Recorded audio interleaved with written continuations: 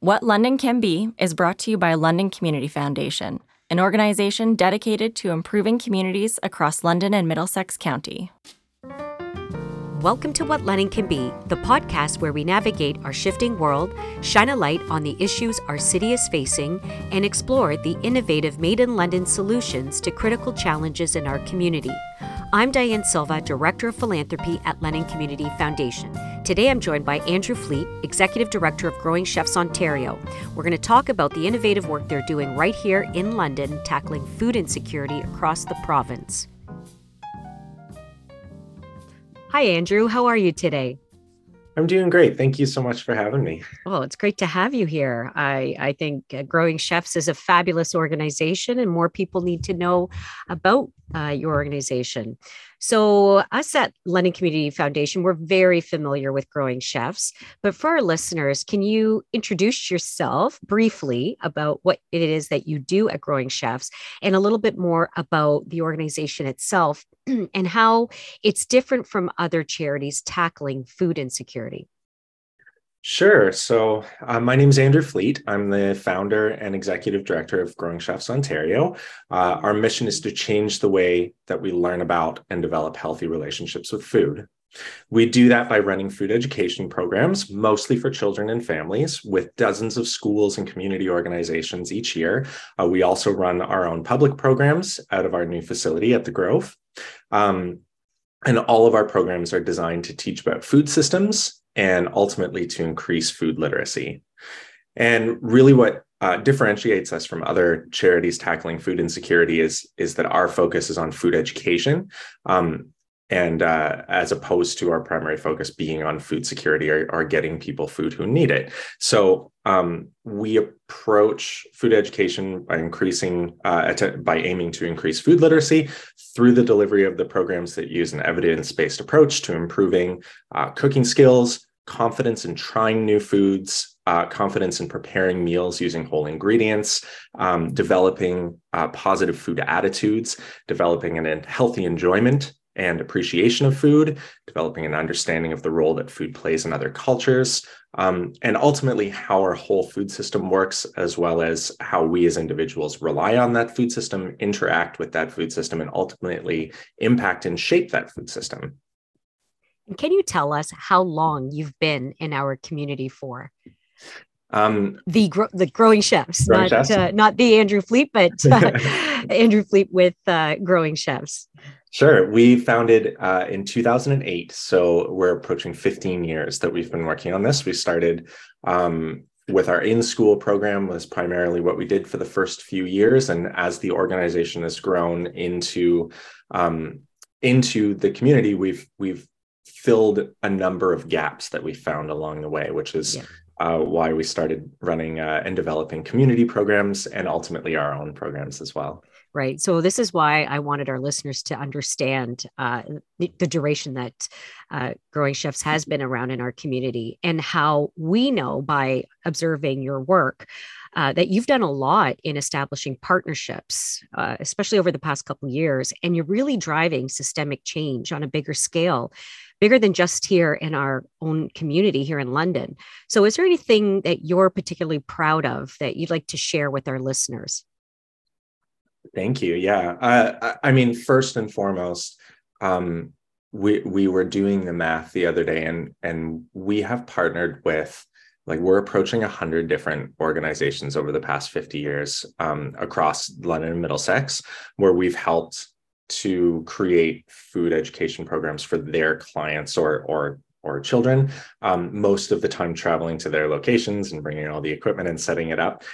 So really proud to say that we've helped so many different organizations and schools be able to deliver programming to their clients over the years. So definitely really proud of that. But I think probably the biggest thing that's happened, especially since we received the Community Vitality Grant a couple of years ago and built our new facility, throughout the pandemic, we had the opportunity when everybody shifted online to kind of a virtual platform, not only to deliver programs virtually, which really increased our reach and allowed us to work with new organizations and develop new partnerships across the province, But probably the biggest one was we had the opportunity to work with the Ontario Edible Education Network and the Ministry of Education on writing and integrating food literacy into the new science curriculum, which has been released for grade 1 to 9 students all across Ontario. So what that means is that every student every year, as a part of their science class, will have to learn about the role that food plays and food systems play as they learn about these new science concepts. So where we're going now is we're just finishing the last touches on translation stuff, some consultation with Indigenous communities, and meeting accessibility standards.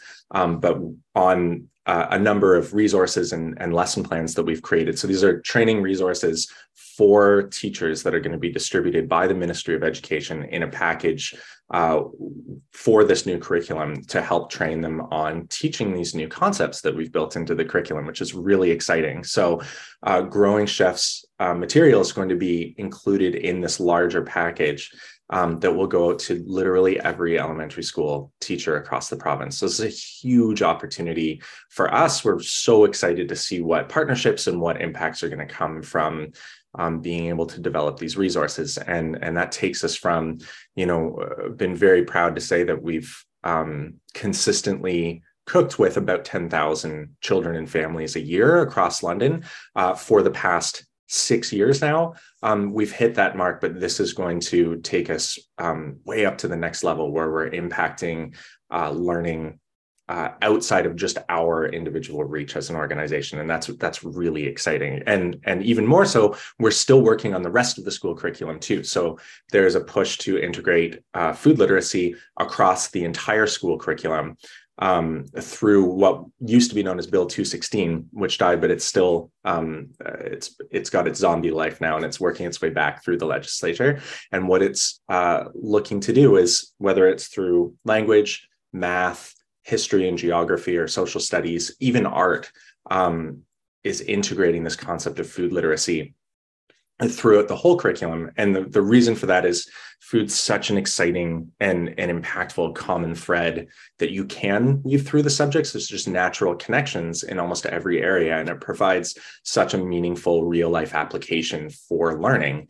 And it really, really resonates with students because it literally impacts their day-to-day lives, and students understand that. And it just gives them that context for like why they're learning certain things and how they may actually use it themselves in their lives. And it doesn't just feel like they're ticking a box or are doing a bunch of questions in order to memorize something to be able to write a test and then move on. It's actually learning that they can see themselves using in their lives, which is ultimately what we're trying to do. Exactly. And and like you said, it goes beyond just ticking a box and what you would think of as just being food literacy. I remember you wrote a blog for us for our Vital Signs report, where you discussed the value of food, and that it was just more than just the monetary value of how food can bring people together and connect people to culture. I wonder if you could unpack that a little bit more. Yeah, thanks. I think, one of the fundamental issues with our food system in general, and ultimately why we see such high levels of food insecurity, especially in places like London, where there's really unprecedented access to food. Like we have so much of it here. I think the stats are, the most recent ones are we waste 40% of the food that we have access to, yet there's a considerable percentage of people and children in the community that go to bed hungry every day. And explain that to a group of children and they'll be so quick to tell you it doesn't make any sense. And I believe that helping people reconnect with the actual value of food is one of the ways that you help to solve that problem. It isn't until people really understand and fully appreciate the value of what we have and what we have access to, that to me is the first step, and then being able to prioritize making sure that everybody gets enough. And I mean, food is such a connector. It transcends language. It, like music, it exists. It, like, we rely on it. It exists in every culture. It doesn't matter where you're from.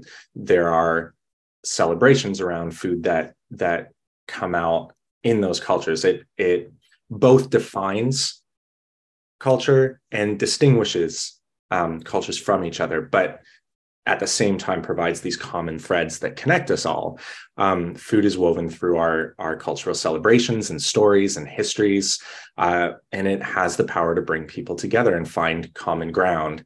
And maybe most importantly, food is joy and pleasure, and it heightens and elevates those times when we all have opportunities to sit down and share food together. And there's a reason that there are old sayings like breaking bread together that come from this concept of human beings through history have always sat down and shared food together. And it's such a fun way to learn about other cultures and start to understand where they're coming from, is to sit down and taste food that you've never tried before, and then learn about how it was developed and what stories surround it, or what celebrations it's used for. It's so powerful in that way. But then there's also this other aspect of food too. Like, food is one of our biggest economic engines in Canada. It's such a huge part of our livelihoods and our economy. And then as well, through our food choices, it is one of, if not the biggest ways we as individuals and individual households impact the planet, both positively and negatively. So when you look at things we can be doing from an eco perspective,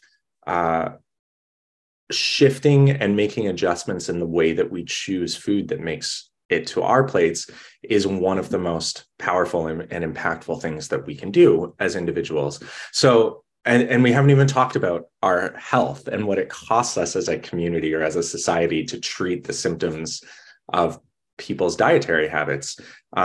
So it kind of connects all of these things together. My mentor, Chef Robert Clark, who I worked with in Vancouver, where I first got involved in the original Growing Chefs, he used to say, it's through our individual food choices that we find our loudest voice as individuals for our local economy, for our planet, and for our health. Our food choices today, more than anything else we do as individuals, will shape the future health of our communities. And in a large part, Rob saying those things is what inspired me to even get involved in Growing Chefs in the first place. Interesting. And so here we are in today's economic climate. Food costs have risen. The London Food Bank has seen an increase of 40% between August 2021 to August 2022. And so here we are talking about shifting priorities, taking power over our food choices and all of that. But do you see this increase in cost is changing how people value food? And is it just something becoming harder to access?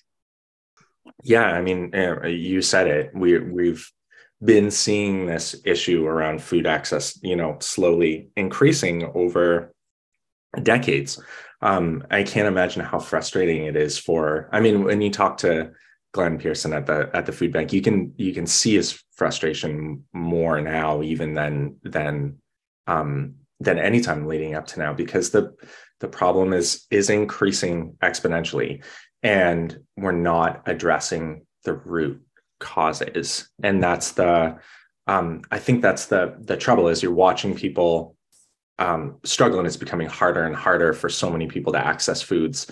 I can only hope that these conversations around the value of food and around understanding how food systems work, and really just connecting with food, when we make it as individuals more of a priority to connect with our food, that's the first step in prioritizing that connection for others and making sure that they have access. How can we ever expect to come together as a community and prioritize food equity and food sovereignty until we help connect with the value of food ourselves? It is literally the fact that we can walk into, those of us with means who are fortunate enough to have the ability to make choices with food every day. We can literally walk into our choice of dozens of stores that are within a short drive of our house and literally buy almost anything that we could ever want. It's such a crazy concept that would have been so foreign to like 98% of people that have ever lived on this planet, to be able to walk into a place and go, what do I feel like eating today? It's literally arguably one of the greatest achievements of our like societal evolution. And so many of us take it for granted and just never really consider what that means and how much that's worth in the way that it shapes our routines and our lives and everything, until we reconnect with that and really appreciate it. Yeah, I just don't see us as a society prioritizing that access for others. Yet it's interesting because if you go to other cultures around the world where that connection with food is at the center of your daily routines, our family structures, our like where you just see food being prioritized more, you will find less issues with food security, because you will see those societies just go like, it is unacceptable to have food available and yet have people go hungry. So when we're working with our donors and fund holders, we encourage them to think about supporting organizations that are also not only just tackling frontline issues, but that are also tackling more of the systemic root cause of problems in our community. And often it takes time for people to fully appreciate these concepts. So often we see support typically going to things that are right in front and center in our faces, like homelessness. What sort of challenge does this cause for organizations like yours, Growing Chefs, when you're part of this greater food conversation? Yeah, it puts everyone in a tricky spot. I mean, since the very beginning, Growing Chefs has made an effort to try not to put ourselves in a situation where by us applying for or ultimately receiving funding, we could be taking it away from someone else who's also trying to address a different part of ultimately the same issue. And it's a catch-22 because everything that Growing Chefs does is not going to be impactful if our participants are hungry and they can't learn and they can't, wrap their heads around and what we're trying to teach them, or they don't see themselves as having access to the ingredients that we're showing them how to use. But at the same time, if you don't address the issue of food literacy and our connections with food, you're never going to get rid of the problem that's creating all of this inequity around food. So, but the biggest problem for Growing Chefs is that the fix to the issue around food literacy and our connection with food is a long-term fix. It's not something that can be, it's not even something that you're going to see the start of those long-term benefits before 5, 6, 7, 8 years. You'll start to see things moving in that direction. We're only now in the last 3 or 4 years, even though we've been working on this for 15, starting to see the impacts of what it is that we do. And we're starting to see that because we're routinely seeing children in their high teens come to programs and tell us about the impact that they felt when we came into their classroom, 12 years ago when they were in grade 1 and grade 2. And we can start to see how the change in attitude and the change in food literacy is leading to different behaviors and different priorities once they're getting to a point where they're making food choices on their own.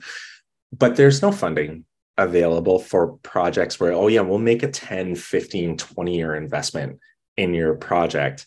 And I understand that. I understand how difficult that is when you see the struggles on every street corner right now. And you're seeing, this high percentage of children that are going to bed hungry. I mean, does it make sense to pull money from those frontline services to give to the long term? But when you're never going to fix that problem, no matter how much you throw money at it, without fixing some of these long-term issues, like, again, around and around you go. And yeah, it puts growing chefs in a difficult situation. That's why we've invested so much in developing social enterprise, and why we've got to the point where we're generating over 50% of our own revenue, but there's still another 49 that has to be dealt with. And yeah, it's a challenge. You're touching on something that I feel it's important for donors to fully understand, why sustainable funding is important. And so I kind of want you to go back and share an example of how the Community Vitality Grant that LCF had given Growing Chefs back in 2020. How can you share how that impacted your organization, the trajectory of your organization, where it is today? And hopefully it'll inspire donors to think about, committing to an organization a little bit, for the longer haul too. So Sure. Go ahead. Yeah. Yeah. So we opened Growing Chefs headquarters, so our first standalone location, in late 2016, early 2017 we opened. It took us only about 2 years to reach full capacity at that place, where we had wait lists for everything, programs, our social enterprise events. We had outgrown the space. We could see all of this demand, and that there was so much more for us to do. But we didn't have that space.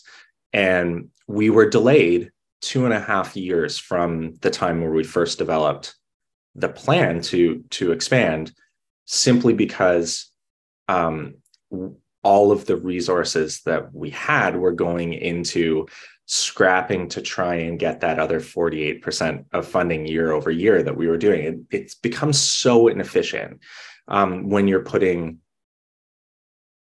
a considerable amount of your resources, and we're a small team at Growing Chefs, just into surviving into the next year. And then you lose staff because they stop seeing security in their positions, and they need to go somewhere safe. And then you use more resources bringing in and training new people.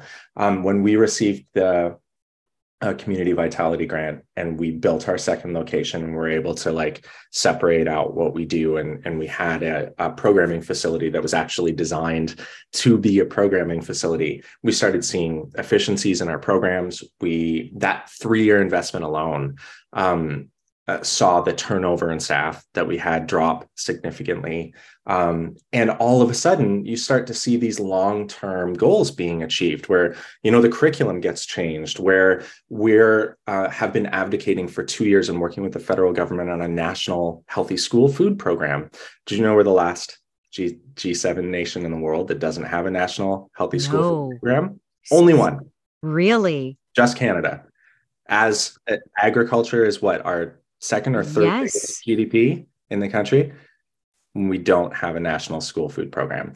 But the last couple of years, having capacity to dedicate to these other issues, we've got Ontario school curriculum change. We've got training resources for teachers across the province. We've got a national school food program coming with multi-billion-dollar investment from the federal government. That's going to be, we're working with the Ontario government on how to potentially figure out how to roll this out across Ontario. There's all of these big long-term goals that start getting ticked. And it's because all of this energy that goes into year over year survival starts being dedicated to addressing these larger issues. And what's interesting about Growing Chefs is there is decades of research indicating the importance, the need, and what the outcomes will be if you address food literacy. We now have 15 years of example of established operations. We've shown that food literacy programs can be designed and implemented cost effectively. We're talking less than 50% of the cost of any other program that I've seen, because of the way that we've built our operations model. We now have plug and play best practices for every program that we run, where literally we could take all of the things that we have, give it to someone else who has those resources in their community, and they could plug and play those programs in the same way. Not only plug and play them exactly like we have in London, but they could shape them to where the needs are in their own communities. Everything that the research has said, we have implemented and are ready to help implement further. But now that our Community Vitality Grant is ending this year, we can see that we're about to dive back into the cycle of year-over-year survival. And already we're seeing the efforts and the time and energy that we have for these moving the dial on this larger systemic issue forward are already starting to shift back to, are we going to make it through 2023? What does 2024 even on our radar? Like that's where we head back into. So the gift of this past few years to be able to dedicate to those larger issues from the Community Vitality Grant, I mean, you can see the impact, and the fact that we're seeing these larger issues advance as quickly as we are with a 3-year investment. Imagine what we could do with a 10-year investment. Like it's heartening and encouraging, but it's also incredibly frustrating. Oh, I'm sure. And Andrew, we've seen you since the beginning, our foundation. And we remember when you were a small startup agency, and now look at what you've been able to do to the, national conversation around food and how you marry education with research. And I hope the listeners are inspired to look into what Growing Chefs does and look into supporting Growing Chefs, because I do see you being a major integral player in this overall food security system that we have. So kudos to you, and thank you for being very upfront and candid about your fear about where you're at this point in time. So I hope it does compel our listeners to want to support. Finally, Andrew, what do you think Lennon can be, and how do you think we can get there together? I think London has a really cool opportunity to be a leader in addressing some of these issues that communities all across the country are seeing. And I think that there are a number of them that we see disproportionately higher in London for a myriad of reasons that we don't have time to go into. But it gives us the opportunity for others to look at us and see. I mean, London is such a neat community in terms of its size, because we're too big to be small, but we're too small to be big.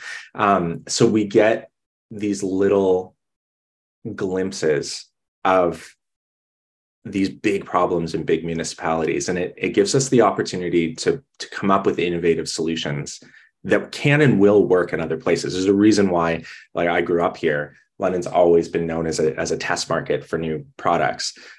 We have the opportunity to be the test market and demonstrate solutions to some of these larger problems. I'm going to speak to Growing Chefs specifically, although we could talk for a while about a number of things. There are more people right now looking at the model that Growing Chefs has established and the work that we're doing from across the country than there are people looking at us locally. And I really hope that locally we get on board with initiatives like Growing Chefs that are demonstrating innovative solutions to long-term issues. And if we can do that, I think there is an opportunity for us to establish London as one of the places you look to when you are trying to tackle something big that seems insurmountable, and go, there's some really, really innovative stuff happening there that we should look at and pay attention to. And that's my goal with Growing Chefs in the next couple of years, is to not just help other people see what we've built here and see it as a potential solution for what they're experiencing in their own communities, but for people in London to look at it and go, wow, I'm really proud to live in this community that's coming up with these really out of the box and workable solutions to something that we've been dealing with for decades. The solutions are there. We just need to believe in ourselves as a community. We need to support those initiatives in our community, and then the rest will fall into place. Exactly. Well said, Andrew. And thank you so much for your time and for sharing about Growing Chefs. And kudos to you and your team for all the work that you have done over the past 15 years, and especially since 2020. Some organizations could have really crumbled, and you didn't during that time with the pandemic and everything. So kudos to you, and we look forward to continuing the conversation with you and seeing the work of Growing Chefs to continue in our community and around the country. Thank you. Thanks so much for the opportunity to talk about this. Thanks for having me on. Thanks for joining us for this episode of What Lennon Can Be. Look for us wherever you get your podcasts. For more information about today's guest, visit us at lcf.on.ca/What Lennon Can Be. If you like this podcast, tell a friend and follow us on Facebook, Twitter, and Instagram. You'll find links on our website. Thank you again for listening to us.